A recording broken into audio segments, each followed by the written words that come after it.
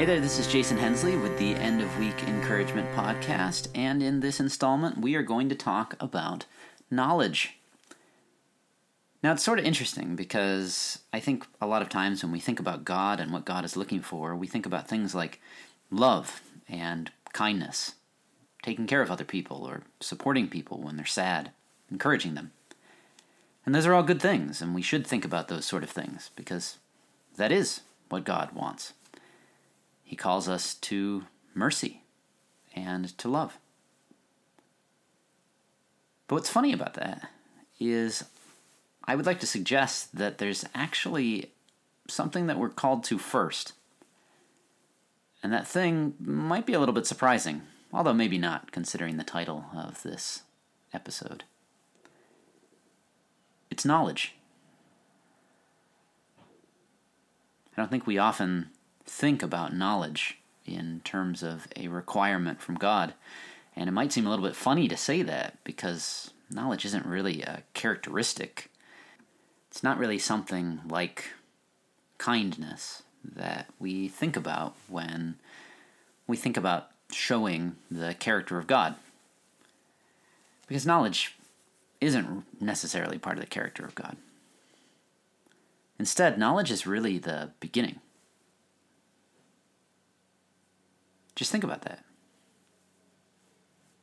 You have to have knowledge of God in order to really worship God, right? You can't just worship Him in whatever way you want.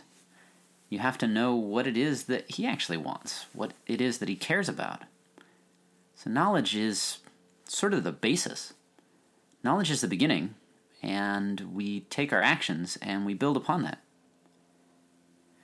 For instance, just think about the book of the prophet Hosea. Hosea is one of the Hebrew prophets, and he was prophesying to the northern kingdom of Israel. So at the time, there were two Israelite kingdoms. One, called Israel, was in the north, and one called Judah was in the south. Judah had the city of Jerusalem, it had the temple, this is the one in the south, and so because of that, it kept the true worship. Israel in the north, it could have continued to go down to Judah and worship, but its king, who was a man named Jeroboam, he was afraid that if the people's worship was tied to this other nation, that he would lose his kingdom, and that might seem somewhat justified. However, what he ended up doing is he created a whole false system of worship, meaning that the true way to worship was mixed together with this false way to worship that Jeroboam created. That then led to ignorance on the part of the people of Israel. So the people of Israel just didn't know what it was that God wanted, or really what it was that God cared about. So listen then to what the prophet Hosea emphasizes. Here's what he says. This is Hosea chapter 4, verse 1. Hosea 4 verse 1 says, "Hear the word of the Lord, O children of Israel, for the Lord has a controversy with the inhabitants of the land. There is no faithfulness or steadfast love." And so those are the kind of things that we would think about when we think about what God requires. God says there's no faithfulness or steadfast love. The people aren't loyal. They don't have that real love. But then he goes on. And no knowledge of God in the land. Now, with the way that this verse is laid out, it sounds like there's three big issues. No faithfulness, no steadfast love, no knowledge of God. And that's more or less true. There were three big issues, but in fact, strangely enough, the lack of knowledge was perhaps the largest issue, because without that knowledge of what faithfulness meant, and without that knowledge of what steadfast love meant to God, the people couldn't actually live it out. So therefore, listen to how God sums this up. This is just a few verses later. This is now in verse 6. Here's what he says. "My people are destroyed for lack of knowledge." Do you hear that? They're destroyed for lack of knowledge. "Because you have rejected knowledge, I reject you from being a priest to me. And since you have forgotten the law of your God, I also will forget your children." So just think about this. God says, here's the problem. Faithfulness, steadfast love, they're just not here. and then there's no knowledge. And it sounds like those three things together are the issue. But then, when God elaborates further here, he says, in fact, that the people are destroyed because they have no knowledge, because they don't know his law and what it is that he really wants. So therefore, they could try to have steadfast love and faithfulness all they wanted, but until they knew what that really meant, their efforts wouldn't actually yield what God was looking for. That is so crucial for us today. God cares about knowledge. And like I said, I think that's something that we often don't think about. We just think, God is so loving and so kind. And it's true, he is.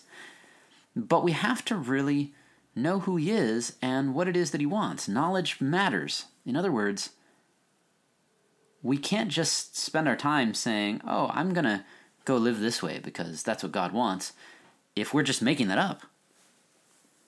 Instead, we need to read the Bible. We need to spend time saying, what is it that God actually wants? And then determine that based on what Scripture says.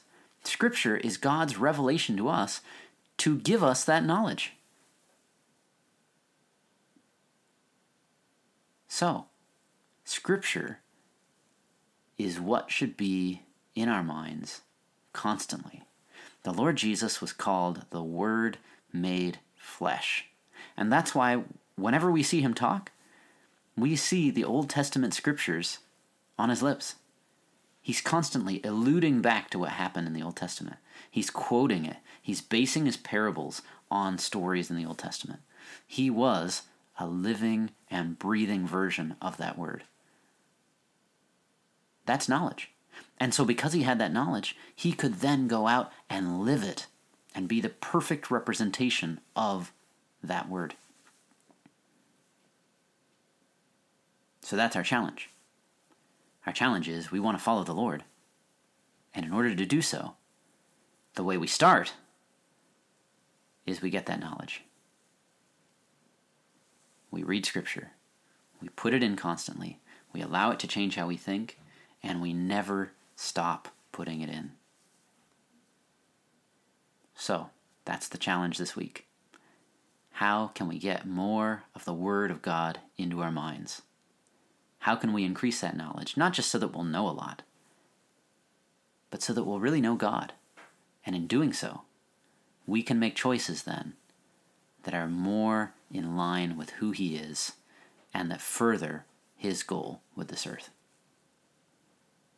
Thanks for listening, and I'll see you next time on the End of Week Encouragement podcast.